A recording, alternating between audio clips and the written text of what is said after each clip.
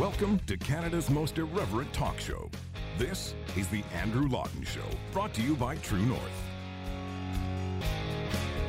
Coming up, are we witnessing the end of women's sport? I talked to two authors who say that's exactly what's happening.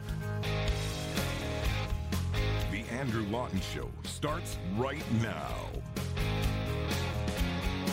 Welcome to the Andrew Lawton Show here on True North. I am very much breaking with tradition. I think after I mentioned hockey briefly earlier in the week, I said I'm never going to be talking about sports again because I hadn't up till this point, but I'm going to be talking about it again today in quite a bit of depth, but it's a topic that goes beyond sports because we have in this a lot of other related factors, not the least of which is free speech and also more fundamentally a question of fairness. And it looks specifically at one of the significant evolutions that's taken place in competitive sports in the last several years. You'll understand what that is when you hear the title of the book, Unsporting: How Trans Activism and Science Denial Are Destroying Sport. It's written by Linda Blade with Barbara Kay, published by our friends over at Rebel News. And both Linda and Barbara joined me here for this discussion. Thank you both so much for coming on. It's great to speak with you. Pleasure. Thank you. Now, Linda, your background on this is quite interesting. I mean, you have a strong knowledge of the fundamentals of sports from being an athlete. You've been the leadership of athletic organizations. You've also yourself had a PhD in kinesiology, so you understand some of the biological realities at stake here. But you've also seen so many people that have spoken up about this issue just get absolutely decimated by activists, backlash in the media. Why did you want to not just comment on it, but comment in such a significant way with this book? Well, the fact of the matter is that if somebody like myself, if somebody doesn't step up and start saying something, nobody will, because it is such a raw topic that if an athlete says something or even other coaches say something, and especially if they're early in their career, they could be utterly canceled and ruined. And you know, I really don't have that much left to lose. I've had my turn as an athlete. I am a coach. I am president of Athletics Alberta in the province of Alberta, track and field. And to me, it's almost an existential threat to our sport. So why wouldn't I say something? I mean, if I don't say something soon and it keeps going this way, there's not going to really be a sport to deal with anyway. So I might as well say something. Barbara, you've written a lot in the past few years about trans politics and trans activists. What's your connection to this? Why did you want to jump on board with this project? Well, I'm interested in trans activism in general, and I was seeing this idea grow and grow that trans women and trans men, but the problem really is with trans women feel that their identity as a woman should be the basis for legal rights to enjoy the same resources and the same admission to private women's spaces as any other woman. That's their stance. That's their political stance.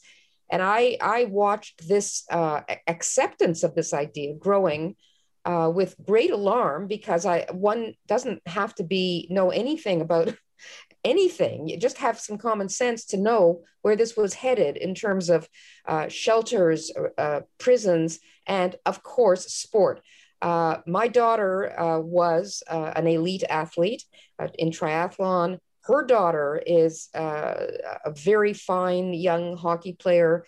And the thought of either my daughter in her day of having, and she did get medals, and the thought of her being sidelined by a male athlete who's inherently bigger and stronger and faster and everything else, it just kind of blew my mind. And I said to myself, well, I know where this is going to end. It's going to be with sport, because sport is something that is enjoyed by people all around the world, millions and millions and millions of people. And the one thing that sport has in common for all cultures and it crosses all socioeconomic guidelines and all races and everything else is people want to see a fair fight. They want to see a fair, a level playing field. So I said, that's where the rubber is going to hit the road. So it was shocking to me when the rubber didn't hit the road, and the same argument was being used with sport, and it was working. And I didn't see any pushback. I found that shocking, that this was happening in plain sight.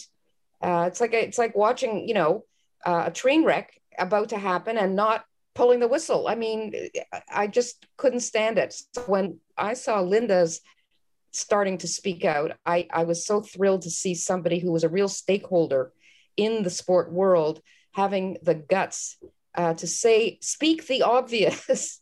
So it was such a pleasure to be able to team up with Linda. Let her, she's the expert. She had to write the book. I was very eager to be of any assistance I could in terms of, brainstorming how it should go, and chapters and format and style and all the stuff that goes with publishing a book. It's a big honor for me to have been part of this collaboration.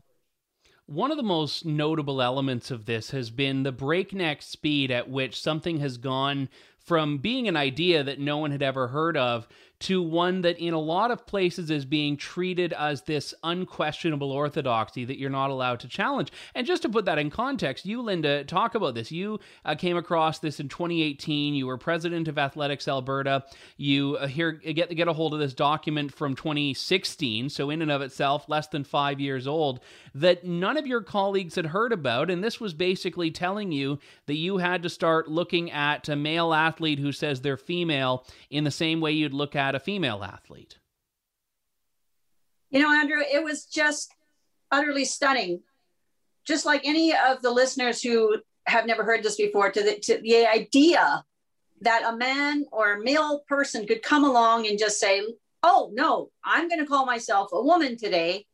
And just think like that's okay. Just open the gate, let them into the female races. I mean, the whole point in having women's sports is to have a distinct category for the female body. I mean, female bodies are completely different than male bodies.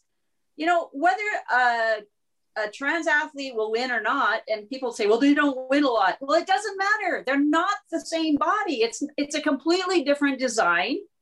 And I often say it's like putting a Formula One car into a stock car race. They're completely different designs. Even without an obvious advantage, it would still not be correct, because you have to compete like with like.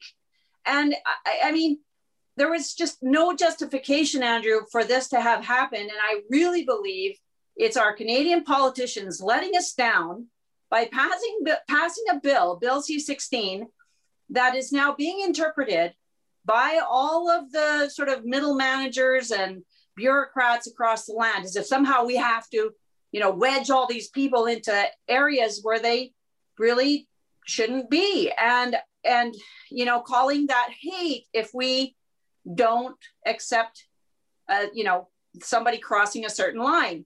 We're still allowed to recognize biological sex according to the Canadian Charter of Rights and Freedoms. And people seem to have forgotten this. So, I think it's just the pendulum swinging way too far and then making everybody too afraid to talk about it. Well, is a lot of this coming, in your view, from people pretending there aren't biological differences, or accepting there are and simply not caring? Well, those are two different things. If you accept that there's a biological difference, but you just don't care, then you don't care about women's sports. So, just to clarify, where do you think the motivation is coming from the people advancing this? Are they denying there are differences, or are they just saying that those differences are secondary to, the need to be inclusive and all of these other things? Both. I mean, there is a sector of people who, amongst my trans friends even, who say, people who I know who are trans, who say, no, I am a male, but I'm just identifying, I need to psychologically identify as a woman. And then there are those who just say, no such thing as biological sex. It's all socially derived. It's all taught after birth. It's only, somehow assigned and magically at birth when you come out of your mother's womb. The fact that there happens to be a penis there, that doesn't mean anything apparently to these people. I mean, the fact is that there is a distinction. There has to be a distinction. That's how we perpetuate our species. I don't even know what this is about. Could I just add one thing, and that is that even there are people in the official levels of sport organizations, and the former head of sports sociology, I had an exchange with him at University of Toronto, and he did admit, he said, well, yes, there is, males do have a slight, 10%, he will admit to, a lot of them will admit to say something like 10%, but he'll say, but that's no different from other disadvantages or advantages like economic resources, or having an unusual wing, like if a male has that swimmer Phelps, was it Mark Phelps who had the unusual wingspan, that sort of thing. He says it's no different from that, but it actually is different. And just one other point I wanted to make about people who say, but they don't always win, or they don't win very often. It's very important that people, I think, in sport not concentrate so much on who's on the podium, but sport is a tremendous matrix.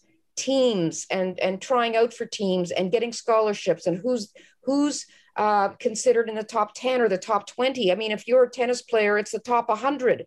So if you take a male who was not even, who's a mediocre or a terrible athlete, who wouldn't even get accepted on any team anywhere in a male competition, and then instantly is, even if he's the fourth string, even if he's the last person chosen for the women's team, that's not the issue.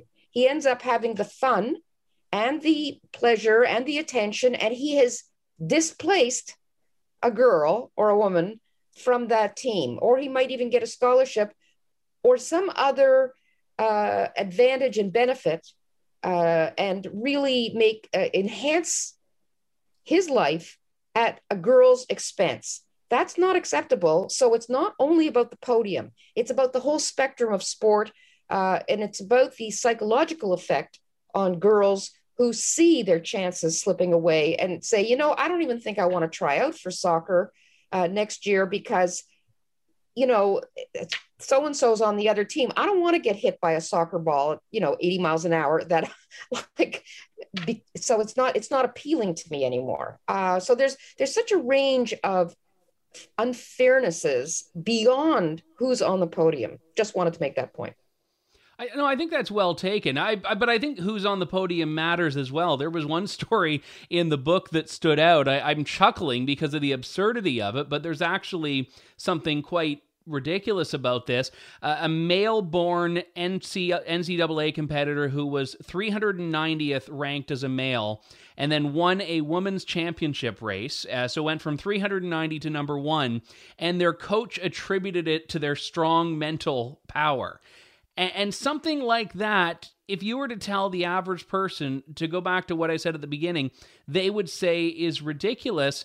But if you speak out and say that in the wrong context, you will just have everything you've ever worked for taken out from under you, and you'll be subjected to the cancel culture.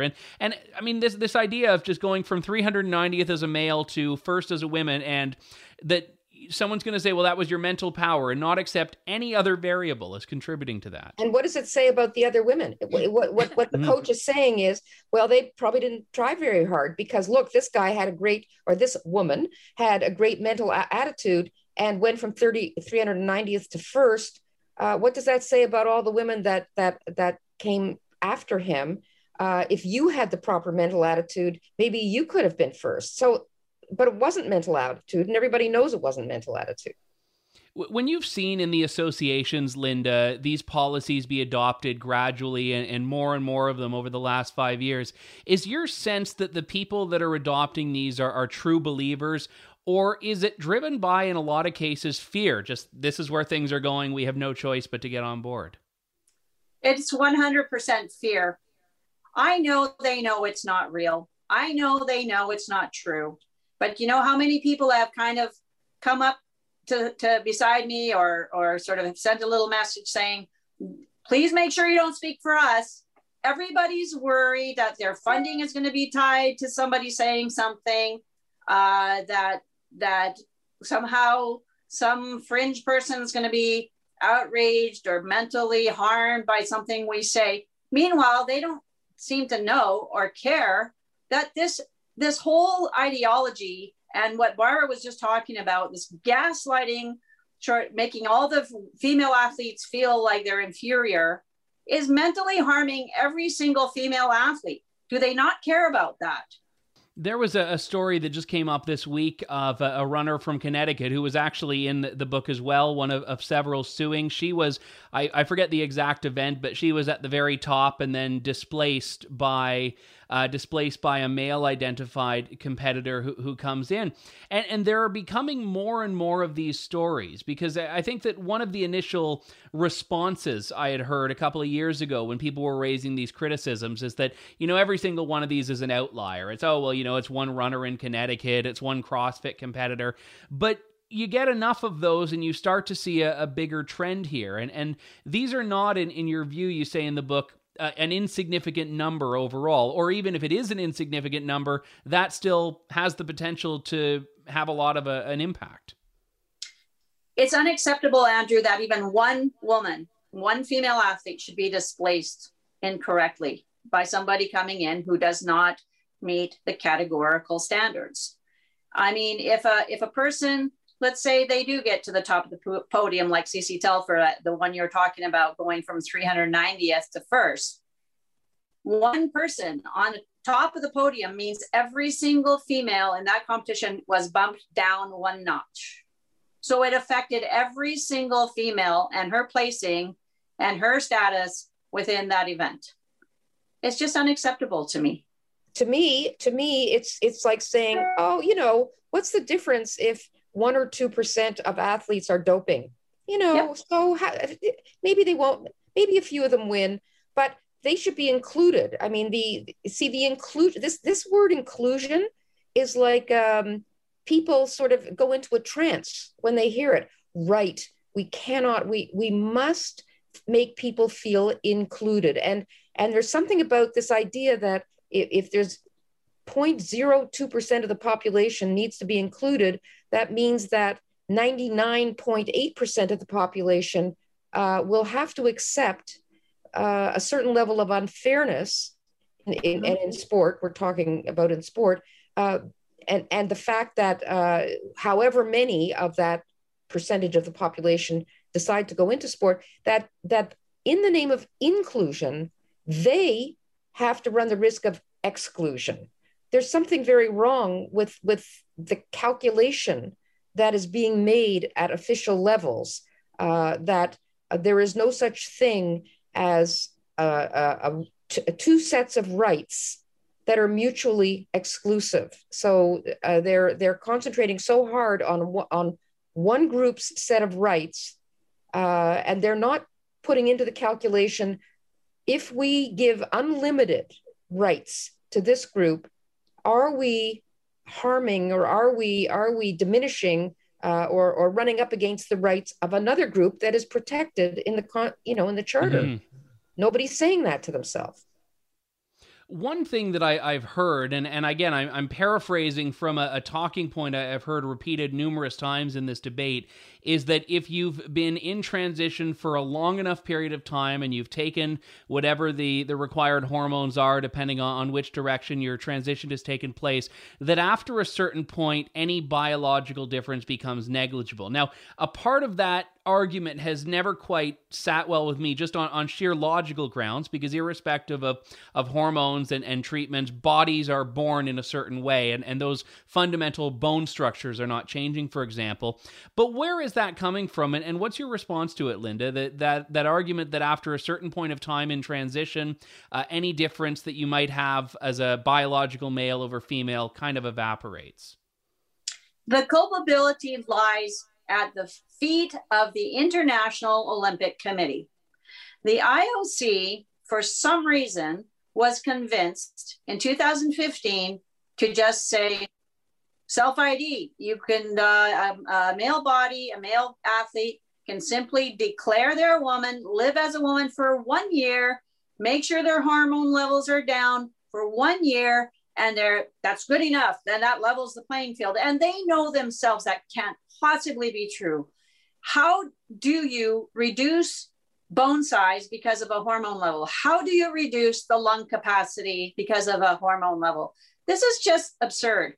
And the fact that the International Olympic Committee, the very ones that care so much about doping control and doping, in fact, Russia is out of, in the bad books because they were doping. And yet, if you dope, maybe you improve by like a 9% figure, something like that.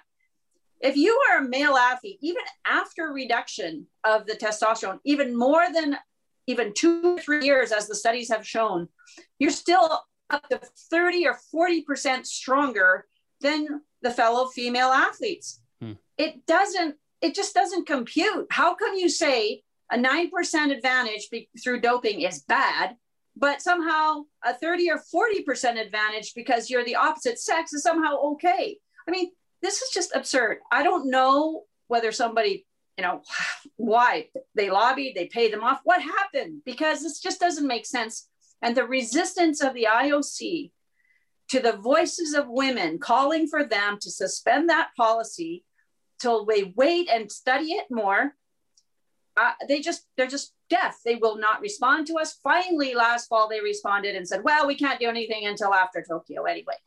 But if I had given them the tip on somebody doping, they would have been right on that. Doesn't matter Tokyo or not. So I just don't know what's going on. Yeah, and I think you raise a really important point there. The Olympics are to so many people the Olympics of sporting event. It's the gold standard. And the Olympics making that decision relatively earlier on, before anyone was talking about this really in most circles, them doing that really gave cover for every other organization to do it. Because now anytime it comes up at some local school board, it's, well, if the Olympics says it's okay, then it must be okay. And no one has thought critically of it since that point. Well, every other time in Olympic history, when women wanted something, let's talk about the marathon. Track and field started in 1928 in the Olympic Games. It took until 1984 to allow women to run the marathon. They had to study it. They had to consider it. They had to do all these things. And somehow when the trans activists got into the committees at the IOC, it took 1 year. And all of a sudden, oh yeah, that's fine. We'll just open the door. We'll smooth the path for you. We'll study it later. I mean, we'll just assume that a hormone levels the playing field. I mean, they did not study that. This is the most dramatic thing you could do in Olympic sports, putting male bodies into female sports. And they have not subjected it to any studies. And every single study, there's been 13 studies officially done on pre and post transition, measuring their, biomotor abilities like strength and everything else. And not one study has shown that reducing the hormone levels in a male body and a male athlete levels the playing field whatsoever. So they have scientific evidence that disproves their policy. So they need to suspend it. And that's all we're calling for as women. Please suspend the policy. IOC, you must suspend this policy.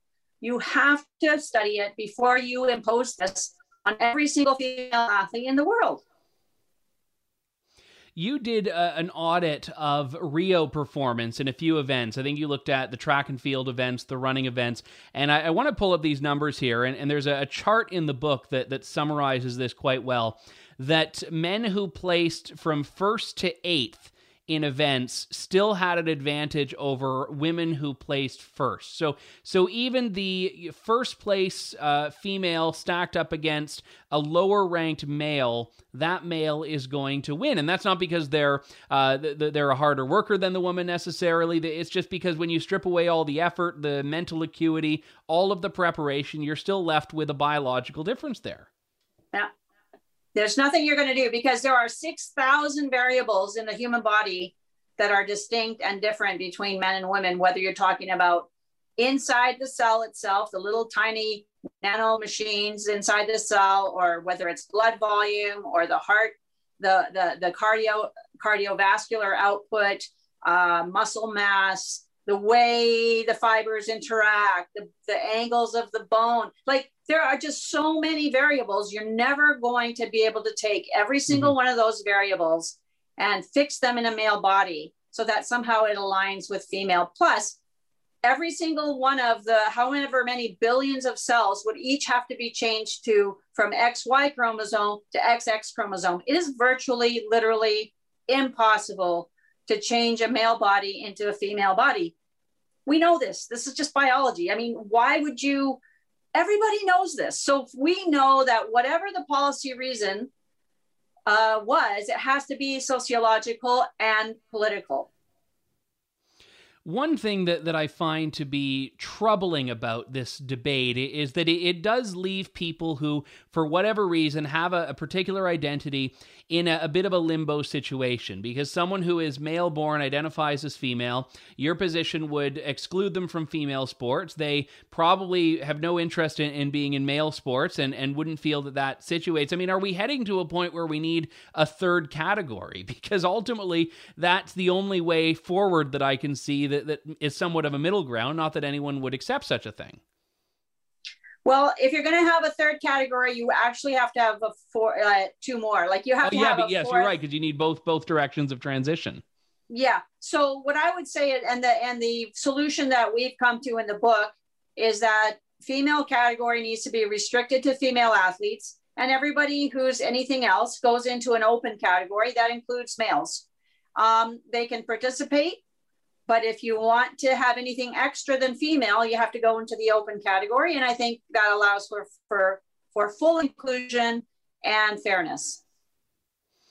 When you see some of the competitors here, some of them have a very activist bent to them, and you can hear that, and some, I think there was one in a CrossFit tournament a couple of years ago that almost seemed to be deliberately trying to provoke, to set themselves up for a lawsuit and all that stuff. But when push comes to shove here, you've talked about the fact that you believe transgender people are deserving of dignity. You very much reject this transphobia label that is attached to people that put forward a lot of these arguments that are rooted in fairness. I mean, how do we find a way to keep people excluded, or keep people from feeling excluded, but also respect this question of fairness? We already have it, Andrew. In my association, as any other sports association in Canada, we have no bullying policy. We will fully accept anybody identifying as they are socially, or other identities in your life, or politics, religion. We're not going to exclude somebody on the basis of religion, on the basis of your politics, or on the basis of your identity in terms of gender identity. But we compete on the basis of biological sex. So we will place somebody in their appropriate sex, biological, physical sex category, and then we will not bully them. And it's most fair and most inclusive that way. And in fact, what better way to make a statement? If you are a male identifying as a female and you show up looking like a female in a male race, that is the best way to demonstrate your uniqueness and your strength of character and your willingness to participate in any kind of category, just to participate in sport. If you really care about sport, why would you care which category you go into if you can do it? To be fair, the assertion is not that people are transitioning just to get championship titles, is it? I don't know that. We don't know people's intent, and that's the whole problem. We have different kinds of reasons for people to be trans. I mean, it's very clear that if a male who's 35 or 40 decides he wants to transition to female, and if a girl who's 13 wants to transition to man, those ideologies, the backgrounds to those decisions, the psychological reasons for doing those things are completely different. And so there might be any number of 10 different reasons. I've heard a lot of this thing, like sometimes with PTSD, military men who come back from the battlefield, some of those are transitioning to women. So I just think that sometimes there's some other thing going on in your life and you just need to transition, and that's fine. But that doesn't give you sort of carte blanche access to every single space or whatever. And if you care about sport, if you really are just an athlete and then you just happen to want to change your identity, fine, but then compete in the biological category where you belong. I think if I could just say, this idea that everybody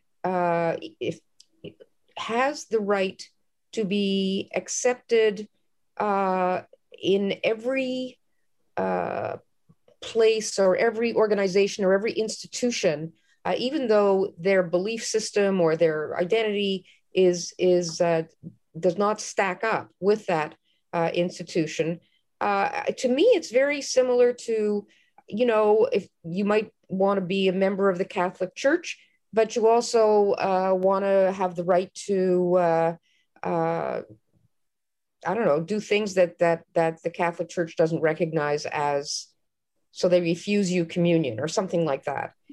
You can be very angry at the church. You can say the church shouldn't be like that. You can say that, but if those are the rules, or another example that I gave in the book is, look, I have American relatives. My mother was American. I felt I loved my family in the United States. I love the United States. And I have property in the United States.